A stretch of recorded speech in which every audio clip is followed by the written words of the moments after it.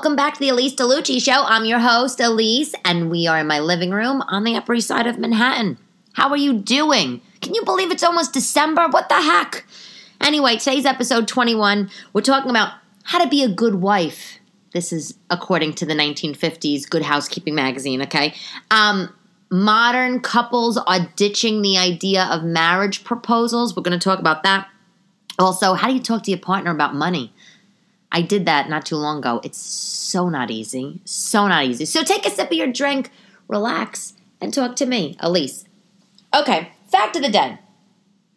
I feel like this is a marriage-themed episode. I don't know why. I'm not getting married, nor am I married. I'm divorced, as you know. And I don't know if you're married or whatever, but this just seems to be the theme. Anyway, fact of the day. In Scotland, Ireland, and England, on the leap year, that's when people say in those countries that the woman is able to propose to the man. Like I don't know if she has better luck on the leap year, but that's like the thing. If the girl wants to propose to the guy, do it on the leap year. If you're in Scotland, Ireland, or England. But so here's the thing. Now, Finland, okay, has the same sort of rule, propose on the leap year if you're the girl proposing to the guy. But if the guy rejects your proposal, the man has to give the woman fabric so she could go make a skirt. I know. This is actually true. This is really true. And it's also really insane. I mean, as I'm saying it, I'm like, really? But, it's like, first of all, this is 2020. Okay, if you are with a guy and you want to propose to the guy, why the hell do you have to wait for a leap year? Okay, that's like every 4 years, number one. Number two, if he rejects you, are you really going to want to accept some fabric from him so you could go make a skirt, Susie Home Makeup? Please, get out of here. I'd throw the fabric back in his face. Get the hell out of my face. You're horrible. You told my proposal? What? Anyway, but it's true. So, how are you? Did you have a good Thanksgiving? Was just the craziest year. Everyone I spoke to, I mean, a lot of people didn't even make a turkey, or they didn't even care about Thanksgiving. Most people that, I know, it was their immediate family only. I don't know about you. People had, or they went to their parents' house, like, mother, father, whatever, and then their children. But no one had the big thing. Nobody was using their fine china. Even on TikTok, I don't know. I got this huge turkey because it was like the last minute. It was the last minute for me, knowing that I was going to make Thanksgiving. My daughters were like, "Mommy, can you get a turkey, please?" And I'm like, "Yeah, sure. I'll go whip that up. Let me go kill a turkey in the middle of Manhattan the day before Thanksgiving, okay?" But I go to Morton Williams, and I think that's owned by ShopRite. I find a 23-pound bird in there, and it was like over $100. I mean, I have food for the next year in my freezer, but still. But I bought it, and I should have bought a freaking chicken. A roaster. I should have bought some Cornish hens. It would have been much more in line with their fancy tastes, my kids, I didn't even think about it. I should have done that. But hopefully you had a nice day. Ours was small. I mean, we just, stayed in the apartment. We went for a walk before. It was so muggy in Manhattan, and I had on like a wool coat and a turtleneck, and I go out there and it's sweltering. And I'm like, it's so unnatural. Of course. 2020 Thanksgiving. Of course, you go outside. You should be out there in a bikini rather than a pea coat, Anyway, I just finished watching this show. Okay, I just finished yesterday. I'm all hopped up on it. It's called The Vow. Have you watched this? It's on HBO. It's basically about the cult NXIVM, NVXIM. That's how you spell it, NVXIM, and it's pronounced NXIVM. So it's about the sex cult. Basically, this guy, Keith Raniere, founded this group, I don't know, maybe 20 years ago, and this group called NXIVM, and that was, I think, I don't know if that's the cult name or whatnot, but the company name was Executive Success Programs, ESP. And basically, this company was just selling the idea of how you can go better yourself. You can go better yourself and think differently about things and overcome obstacles or any blockages you've been having in your life, sort of like a workshop therapy thing, but not therapy, not given by a doctor. And all these people signed up, and they wound up basically brainwashing them, and by this whole structured out methodology that the founder Keith Raniere laid out. And this is what the whole show is about, and it's so fascinating. And you can't believe that people actually join this thing. And you can't believe what actually happens within the cult. It is literally insane. I bought HBO to watch The Undoing, which was the season finale, was last night for that, which is a great show with Hugh Grant and, what's her name?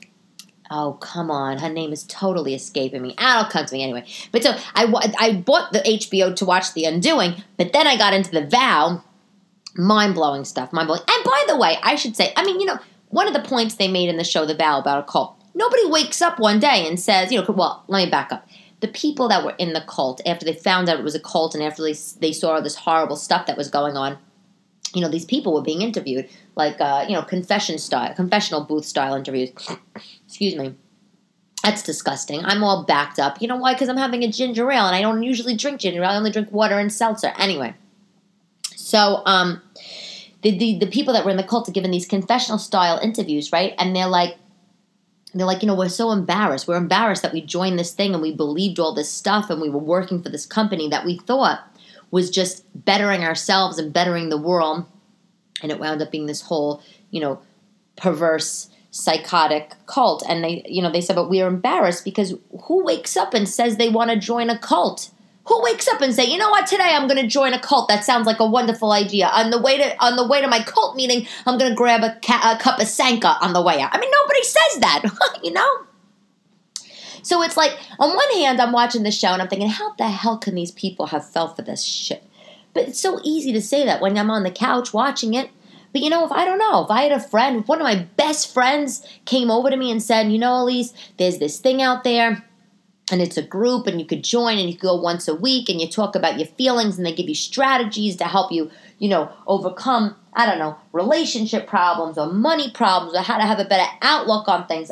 Knowing me, I'd probably be like, okay, sign me up. And that's what these people did. And then I found it was a cult.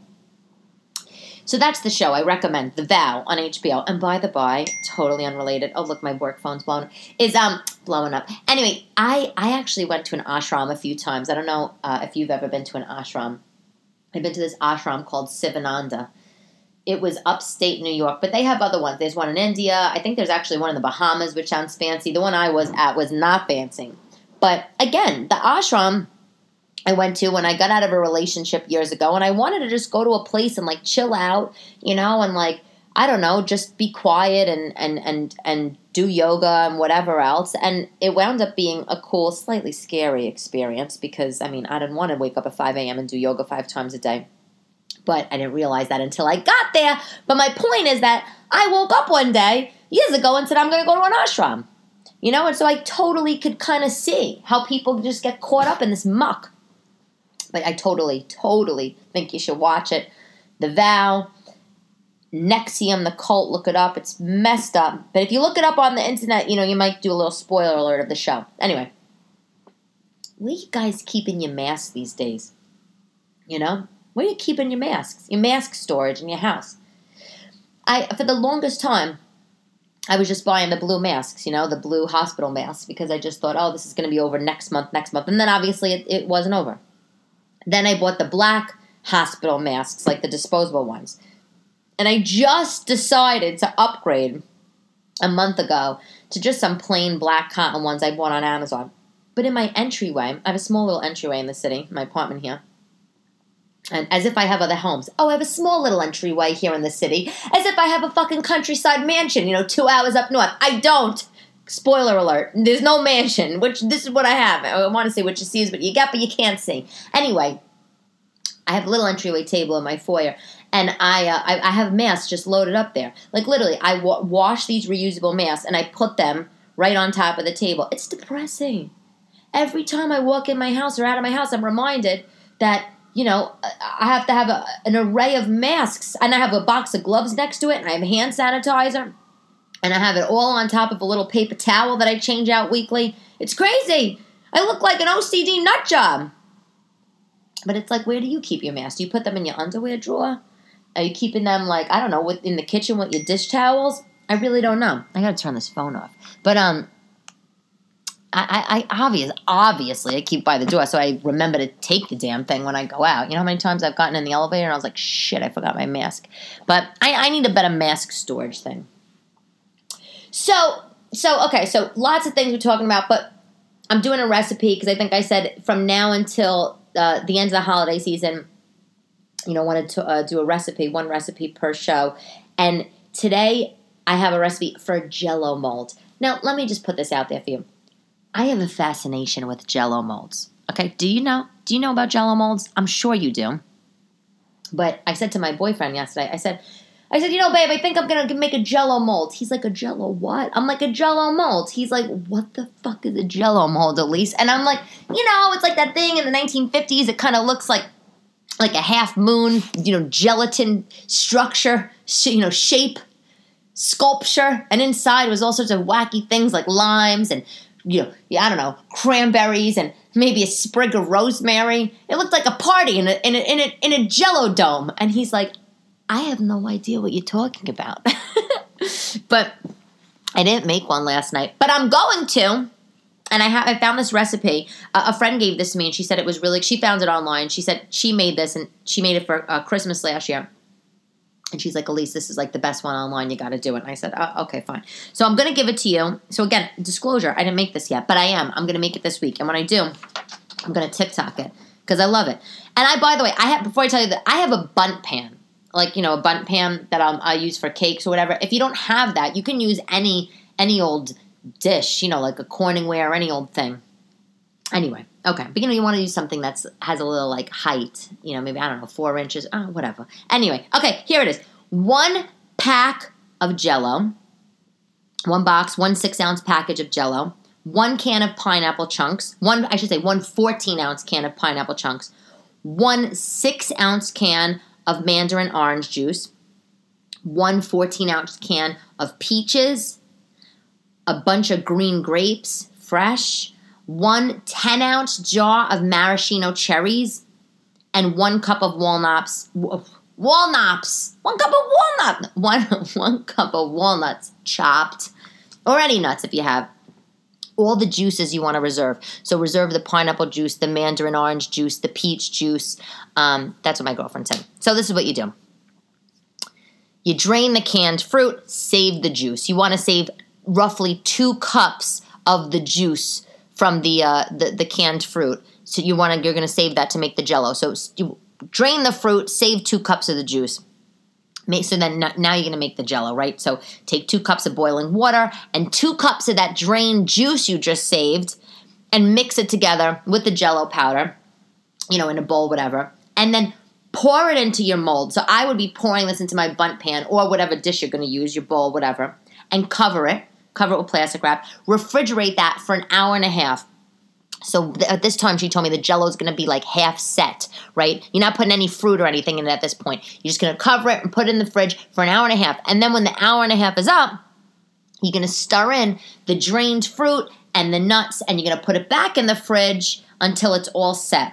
And when you're ready to serve it, she told me you could, if you're using a bundt pan, run it a little bit, like tilt it slightly, and run it a little bit under hot water and put a plate on the top, by the way, where you're doing this. And then, of course, when you want to take it out, just invert it and flip it onto the plate. And there you go, voila. By the way, someone once told me I'm making Jello in a bundt pan or a bowl and you want to flip it over, flip it out of the bowl because you want to have it on make a little presentation piece for your table. Put, spray cooking mold cooking spray inside the bowl or the mold before you start so it slides out easily, and also put some cooking spray on the plate when you're flipping it over. So that's it. I didn't make it yet, but I'm so excited to make this. It looks so cute.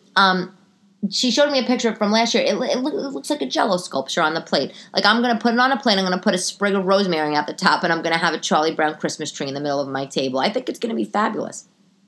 But isn't it funny? Like, in the 50s, people used to make these all the time. Like they were like, it was like part of the dinner, like a Jello salad, gelatin salad with ham in there and sausage and stuff. Oh, woof. Not for me. But Jello molds with fruit and stuff like that, I definitely could get on board with. But I just have this fascination for some reason with 1950s cooking. It's probably why I picked the theme song, the intro music, I should say, to my podcast. I feel like that's very 50s-ish, Anyway. And if you've made Jello molds, let me know. I'm curious. I'm curious to how they've come out. So, moving on to 50s things, more 50s things. There was a magazine in the 50s called Housekeeping Monthly. I tried to find this magazine online, Housekeeping Monthly from the 50s. I couldn't find it. I actually think that it's probably Good Housekeeping magazine. I don't know. But basically, whether it's Good Housekeeping from 1955 or Housekeeping Monthly, whatever this weird magazine is that I couldn't find. I shouldn't say weird. I just don't know where it is. They came out with a guide in their May issue, their May 1955 issue, and it was called The Good Wife Guide. Basically, how you could be a good wife to your husband, a good wife and a good mother, according to, this magazine and what was in style then. And can you just believe that? Can you imagine? Opening up the newspaper, your local newspaper, or I don't know, any magazine you subscribe to, and it was like, How to Be a Good Wife 101. I would be like, are you kidding me? So I printed this out. I'm gonna read you some of these things. Some of the things actually, I gotta say, I think I kind of agree with. Here's my thought. I feel like you're gonna think the same thing. I don't know if you work or not, but I work. So, I'm not.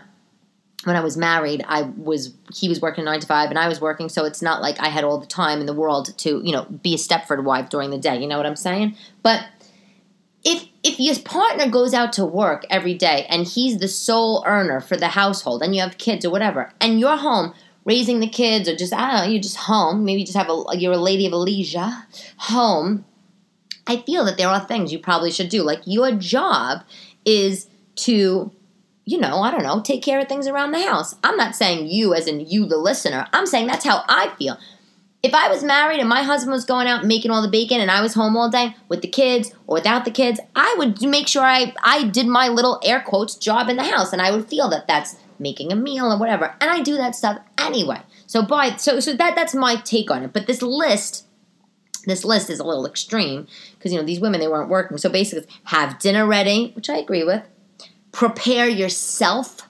So they're saying about 15 minutes before the man comes home, go into the bathroom, freshen yourself up, make sure you have lipstick on. I kind of agree with that. I mean, I don't want to open the door and greet my man like a big slob, but, whatever. But if I'm tired from work, I mean, sorry, buddy. But anyway, they're saying, this is hilarious. Be a little gay and be more interesting to him. Have a sense of humor. Make sure he comes home to a clean house. Gather up all the toys and the school books and the papers, whatever. Prepare the children. So have the children look presentable. Have their hands and face washed and their clothes nice and neat. Have the kids be happy to see him. Can you imagine? Oh, hello, Daddy. Welcome home, Daddy. And we stayed in our school uniform just for you. That would never happen. And they say, listen to him. On this list, listen to him. He's had a very hard day at work. Make sure you listen to all of his woes. If he comes home late, don't give him shit. If he stays out for the whole night, don't question him the next morning. Can you imagine? Like your husband just doesn't come home and you're just not supposed to ask him where he was? Ha! It also says on the list, don't greet him with complaints and problems. Don't complain about anything for him. To anything for him. Make sure he's comfortable. Wait, here's the best part. Arrange a pillow for him and take off his shoes.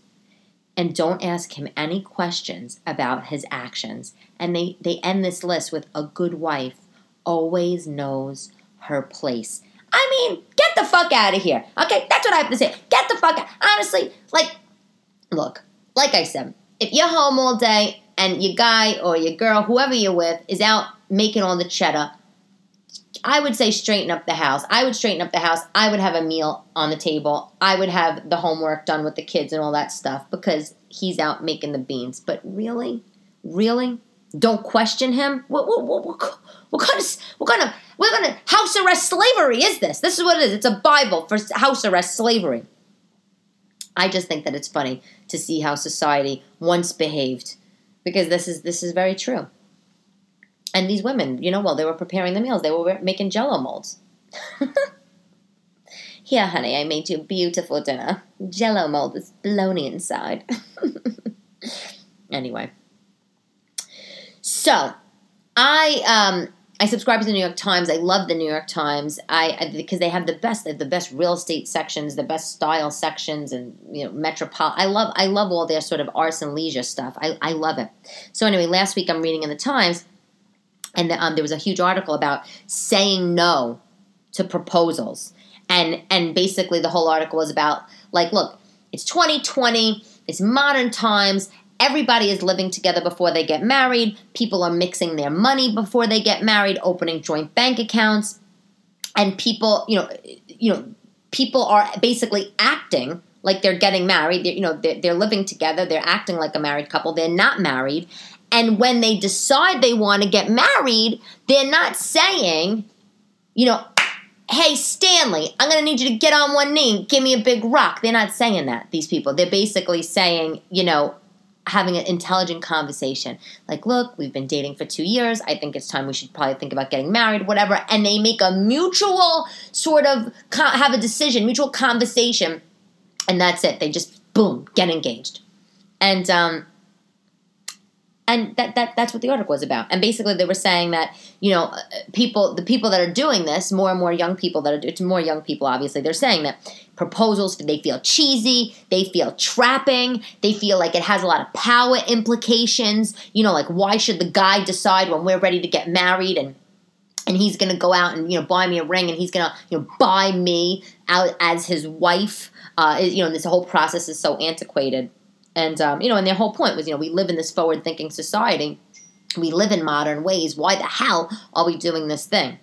And, listen, I've read in the past, I know the LGBTQ communities, they sort of reject the idea. I don't want to say they as in I'm grouping them all into one group, but I'm saying that the LGBTQ community, they tend to reject the idea of the heteronorms of marriage, of proposals and that kind of thing, and because they feel like it's, I don't know, there's gender bias and all that kind of thing. So I've read that before, but I really, this is the first time I think I read an article about, just sort of your average couple, Sam and Susie, that are we don't need to do a proposal. Because you want to know what? I kind of like a proposal, according to Elise. Thank you. I mean, I get it. I of course I get it. I mean, listen, but let's talk about this. When you got engaged, right? When you got engaged to you, I don't know how old you are, right? You who are listening, but when you got proposed to or engaged or whatever, I'm sure you had a conversation, right, with the guy or the girl, and you said, hey, we've been dating for we've been dating for 6 years. You better fucking give me a ring. I mean, right? You had that kind of conversation, no? Right? I mean, you had those kind of conversations. I mean, I had it before I got married. I got engaged, years ago. It's I feel that most people are talking about it. It's not like it's just a super surprise, or it's been brought up before. I should say it's been brought up before the actual proposal happens. But yeah, I mean, so I don't know. I don't know if I fully agree with this thing, because I feel we do talk about it. I'm really, the man getting on the knee. I know. It's a little too much for me. I get it, but then it started me thinking about, where does the proposal come from? So I started reading all this stuff, and basically, the gold ring, was obviously given. The man gave the woman a gold ring, in ancient Rome. So proposals basically started back in ancient Rome. The man would give the woman a gold ring, and that was basically to signify that they were to be married, and the bride to be was obviously expected to wear this in public. Now, the idea of the man bending down on one knee was a whole other thing, and that comes from medieval knights. These medieval knights, they would bow before the noble women. And so basically the idea is obviously, the man getting on one knee, he's bowing before his noble woman, and he's asking for the partner's hand in marriage. Will you marry me? And I think that that's something sweet. And I tend to be traditional. I mean, I feel I have two sides to myself. Some sides I'm very, I'm super liberal about a lot of my thoughts and ideas. And then other sides I'm traditional. And I kind of like that tradition of the man, getting on his knee and asking you to marry him, The thing that's funny, though, that I was reading in this whole business, not in the article, as I started to really look it up because I was curious, is that you'll die. In 2nd century BC, so the Romans, the man, he would give the bride to be the 2 rings. It was actually 2 rings. He would give the gold ring, which obviously we still do, the gold ring that's what she had to wear in public. And then he also gave her an iron ring, I swear to God, an iron ring, and that's what she wore at home while doing the housework. That gets me a little miffed. Like, come on, that's antiquated for me. Can you imagine? Hey, babe, I've been with you for 2 years, and I love you so much, and I would like to ask you to be my wife, and blah, blah. And out comes 2 rings, one shiny gold ring for you to go parade around your friends, and then what? A casual wedding band, a casual engagement ring, your casual ring to wash the dishes and scrub the tub with, and it's made out of iron, like the same material that handcuffs are made out of. No, I couldn't handle that. But that's true. That's what happened. And then, it's like, today, obviously, so many people are moving away from diamonds. I mean, so it's like, fine. You want to move away from proposals and you don't want to get a ring, fine. That's fine. That's your business. And by the way, a lot of couples also, as I know, and I'm sure you know, they're feeling like I don't need to spend, thousands of dollars on an engagement ring, a diamond engagement ring, just to show my love and affection to the woman. And a lot of women are saying, obviously, I mean, I'm sure you've heard this. They're like, yeah, we don't need this, thousands of dollars worth of a ring to run around. So most people are getting, non-diamond engagement rings. But they're still doing the proposal, obviously. And, I kind of like the idea of a non-diamond engagement ring. I don't know. I think it's different. I think it's cool. I think it's unique. And when you really think about it, boyfriend, if you're listening, don't get any ideas. No, we're not getting engaged. But I do think it's cool. When I look online, which you really can never see the prices of engagement rings online. But when I do look online, or if I'm just browsing in the store, I mean, the prices are ridiculous. I mean, come on, even for something like very, very, very modest, I mean, the prices are just so outrageous. And I don't know how people get their money these days. Like, you're supposed to buy the ring, and then you got to put a down payment down in a house, and then, you have a million things to pay for. I mean, it's hard. So all these people obviously are looking at alternative rings if they are doing the proposals. And I like it. I do like that. But, the bottom line, so, it's like, obviously there's the Mohs, what is it called? What's that thing called? The Mohs hardness scale. You know about that? It's basically like it says, it ranks the hardness of all the gemstones. Like a 1 on the Mohs hardness scale is talc, and a 10 is is a diamond. So the 10 is the strongest, and 1 being talc powder, baby powder sort of thing.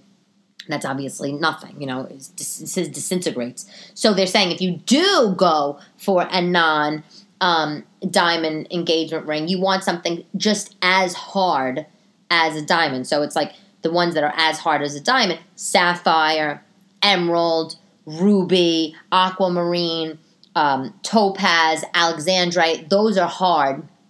Those are good options if you want to have a non-diamond engagement ring. They're saying what's really bad as a diamond alternative engagement ring is amethyst, opal, pearls, tanzanite, because those stones are all like about a 3 or a 4 or a 5 on the Mohs hardness scale. I remember all that stuff from when I was when I got engaged, which was I think maybe, I don't know, over 10 years ago now, which is crazy to think, but wow, it was that long.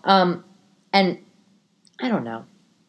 I got news for you though. These other stones, okay, girls, on the Mohs hardness, sapphire, emeralds, and rubies are like seriously just as expensive as diamonds. I mean, I feel like they're arguably just as expensive. Sure, you can get a blue sapphire for probably less than a diamond, but if you want one of those like beautiful bright blue sapphires and beautiful cut, I mean, you're going to be spending just as much as you would for a diamond. So I don't know.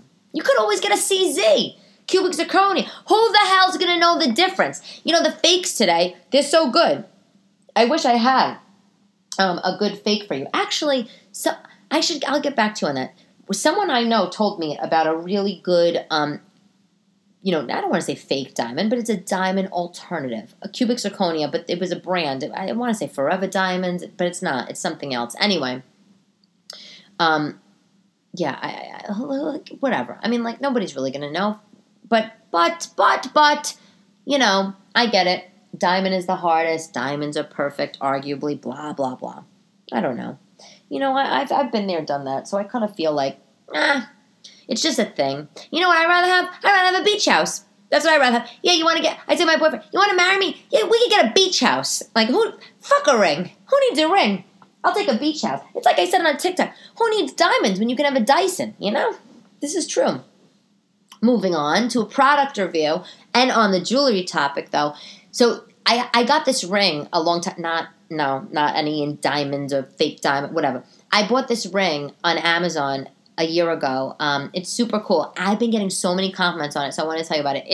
It's a lira, the Italian coin. Obviously, I'm Italian, so it's the Italian lira. It's a 500 lira coin, and those are out of print. They don't make the lira anymore, but it's an actual lira coin, and it's a ring, and it's a chunky ring, and this brand also makes the lira bracelet, and they use these coins and all these other cool sorts of chunky things, and they make this sort of Italian jewelry. The brand is called Mia Bella. So I saw this bracelet that I like. It matches the ring. I've been getting compliments on this ring all over the place. Everywhere I go, literally, I'm out to dinner, people come over to me and they say, oh my God, I love your ring. Where'd you get it? People always think it's like a $2,000 ring from, I don't know, one of the high-end department stores. I think I paid like $30 for it. It's nice. It's 18 karat gold over, I think, bronze or over stainless steel. It's yellow and white. It's so nice. Check it out. But there's a bracelet. So this is the product. The bracelet, Mia Bella, 18 karat gold over bronze, Italian genuine lira coin charm bracelet made in Italy. It's $49. It's the bracelet. I love it. I actually think this makes a great Christmas gift too. If you have like a sister, or if you want to just, do the whole thing, buy one for somebody, buy one for yourself sort of thing that I seem to get into that trap every year. But and then I have a giant credit card bill after the holidays, and I'm miserable, and then I gain weight because I'm doing nervous eating because I have giant bills. But anyway, so I love this. Mia Bella, it's so cool. And like, here's the thing. This is why I'm talking about this, because I love jewelry. I just, I love it, but it's just so expensive. Like, I don't know. I don't know what gold, I don't know what the stock prices of gold. I don't know what commodities trading is doing right now. I don't know anything about that right now. I'm not tracking it, but but it's freaking expensive. And I think that the stuff that I'm seeing, I see stuff on Amazon, and I can't believe it. Like, it's so good. And don't get me wrong, I see stuff when I go to TJ Maxx and Marshall's, in the jewelry section, that's all the costume stuff, and it looks gorgeous, but you don't get the reviews, of course, when you go to TJ Maxx and Home Goods or whatever, looking at the jewelry and the jewelry counter. But on Amazon, or wherever, whatever websites, what's nice is you're reading all the customer reviews. You're hearing people say, hey, this didn't yellow after 6 months. My finger didn't turn blue after 3 months, I swear to God, I can't wait to get this bracelet. I'm going to get it. It's so cool. And the best part that I like about it, not that I have charms to be hooking on a charm bracelet, but you can put other charms on this charm bracelet, in addition to the lira coin that it comes on. I love it. Anywho. Question from the audience. Okay. This is, again, I don't know, this is like the marriage-centric episode, the couple, whatever. This is the question. Hey, Elise, I'm scared to talk to my boyfriend about money. What's the best way to do this? Now, I'm just prefacing that I'm not an expert in any of this, blah, blah, blah. I say that every episode. It's just, I'm just like your friend, as if you just called your friend to ask me my thought, my opinion. So here's the deal. I hear you. It is the most miserable, horrific, scary thing to do to talk about money, but you got to do it. You absolutely have to do it. I think you have to do it because you're saying, what's the best way to do it? I think this is personal. If you and your boyfriend, well, it depends how long have you been together. If you've been together for 3 months, I don't think it's appropriate to talk about money at this time. I think there's other little things that you could find out about him if you've been dating for, say, 3 or 4 months. That could tip you off. You could start to look at, just observe how he's spending his money, the things he buys for himself. If he talks about saving his money, or if he gets a commission check or something like that, or his paycheck, does he sort of spend a lot, or he takes you out for extravagant dinners right when it comes in, sort of thing. I think that's stuff you can observe. And I don't think that having a money conversation, if you're together for a short period of time, is appropriate. But I think if you're together for 6, 8 months, I think if you're serious about each other, only if you're serious, I think that you should have it. I had this conversation with my boyfriend, and he was, first of all, he would die if he heard me saying this, but he was like, you are the first woman in my entire life that has ever spoke to me about money. And I said to him, I said, oh, really? Well, I'm so sorry for you. I am so sorry for you. I said, because, you other women should have been talking to you about money. And you should have been talking to other women about money. And I told him, and I know we're getting off topic for a second. I said, because you know what? I said, if you're with somebody and I told him, that's exactly what I told my boyfriend. I said, so say you're with a ex-girlfriend or one girlfriend, whatever, and you don't have a conversation about money. And then say you get married. And then say you want to buy a house or something like that, or apply for an apartment, whatever. If she has terrible credit, guess who's everything? It's going to all in your name. You're not going to be able to count her salary or whatever money she brings in from her job. You're not going to be able to count that because she's not going to be able to be on the mortgage because she has bad credit. She's not going to be qualified. You're not going to get a good rate. So it's all going to have to be in your name. The amount of mortgage you take out is only going to be dependent on your salary, not hers. Again, because she has bad credit. I said, so I'm so sorry for you that you never had that conversation. And I said, and I told him, I said, and that's if you like at that stage when you're thinking about getting married. I told him, I said, but aside from that, forget getting married and forget buying a house and all that stuff. Why wouldn't you want to talk to any past girlfriends about money if you were serious with them? I said to him, like, weren't you curious how they did their money? Did they save? Did they spend? Didn't you want to know? He's like, no. Really? No? Because I think it's important. So I'm happy that you're asking me this question. I think that a lot of times our views on money come from how we were raised, I feel like that's a general statement to make, but, if you were raised in a household where people were conservative spenders, I think, and that was always sort of talked about at the dinner table, or you always saw your parents save money and not be extravagant, I think then that will translate over to the kids, to us. I think that if you saw your parents, buying super fancy things and being very flashy, I also think that transfers over. So I think that it's very personal. I think it really, talking about money really hits home.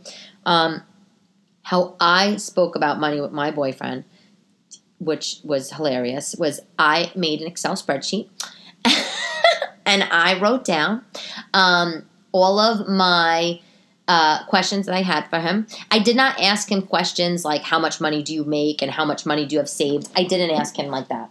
I just asked him what was his thoughts on money, what's important to him, what do you like to save your money for, what do you like to spend your money on, what's your worst sort of financial mistake, what are your assets, do you have a 401k, an IRA, a retirement?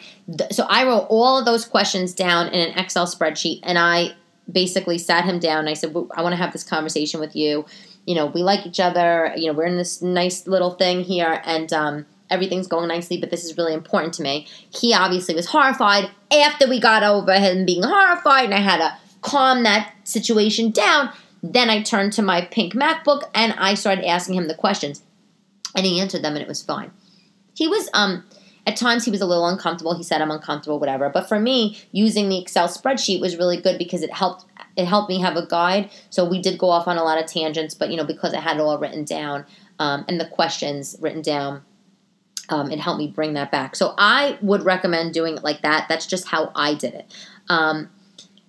I think that if you don't have the conversation structured out, I think because money is such a sensitive topic, I think because it hits such a sensitive nerve for men particularly, if your partner is a man, or say just someone, a woman that it would be very sensitive for as well. I think that having the structure really helps. And I think once you ask them their questions, ask the questions, I think that you should establish right up at the front, you say, I want to answer these two for you as well. Or, let him answer and then you go answer them, blah, blah. So that's what I would recommend.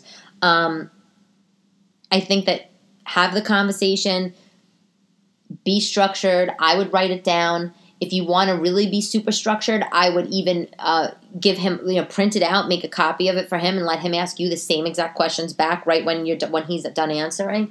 And I think that it's going to bring you together. I mean, listen, and by the by, if somebody doesn't want to talk to you about money, if they're really like closed door on it, this is what I would think. I would think either one, they're not that serious with the relationship, and that should be a sign for you, or two, they're embarrassed and they're hiding something. And once you get into the financial intimacy with somebody else, I really think it's a make or break. It's either going to bring you closer, or you're just going to both be at two opposite ends, and it's going to be kind of a big eye opener. So that's my opinion. I hope I answered your question.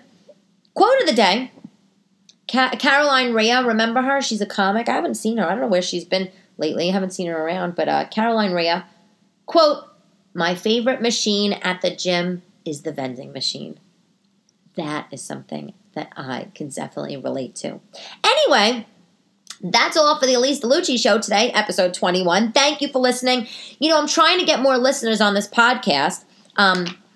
I don't really know how you get more listeners, just besides for keep doing them and have everybody be happy. But if you want to recommend it to your friends, I would love that. And I think, though, that a good way to get listeners is through reviews. I know if you listen to this every week, you hear me say this all the time. You're probably like, wah, wah, wah, she's only talking about reviews at the end. I am, because they're so important to my podcast growth. And that's about it. So you can follow me to subscribe to the podcast on Apple Podcasts or Spotify. You can follow me on TikTok at Elise DeLucci or on Instagram at Elise DeLucci. On my Instagram, I tend to post some more personal pictures and stuff like that. And I will talk to you next time. Ciao, ciao.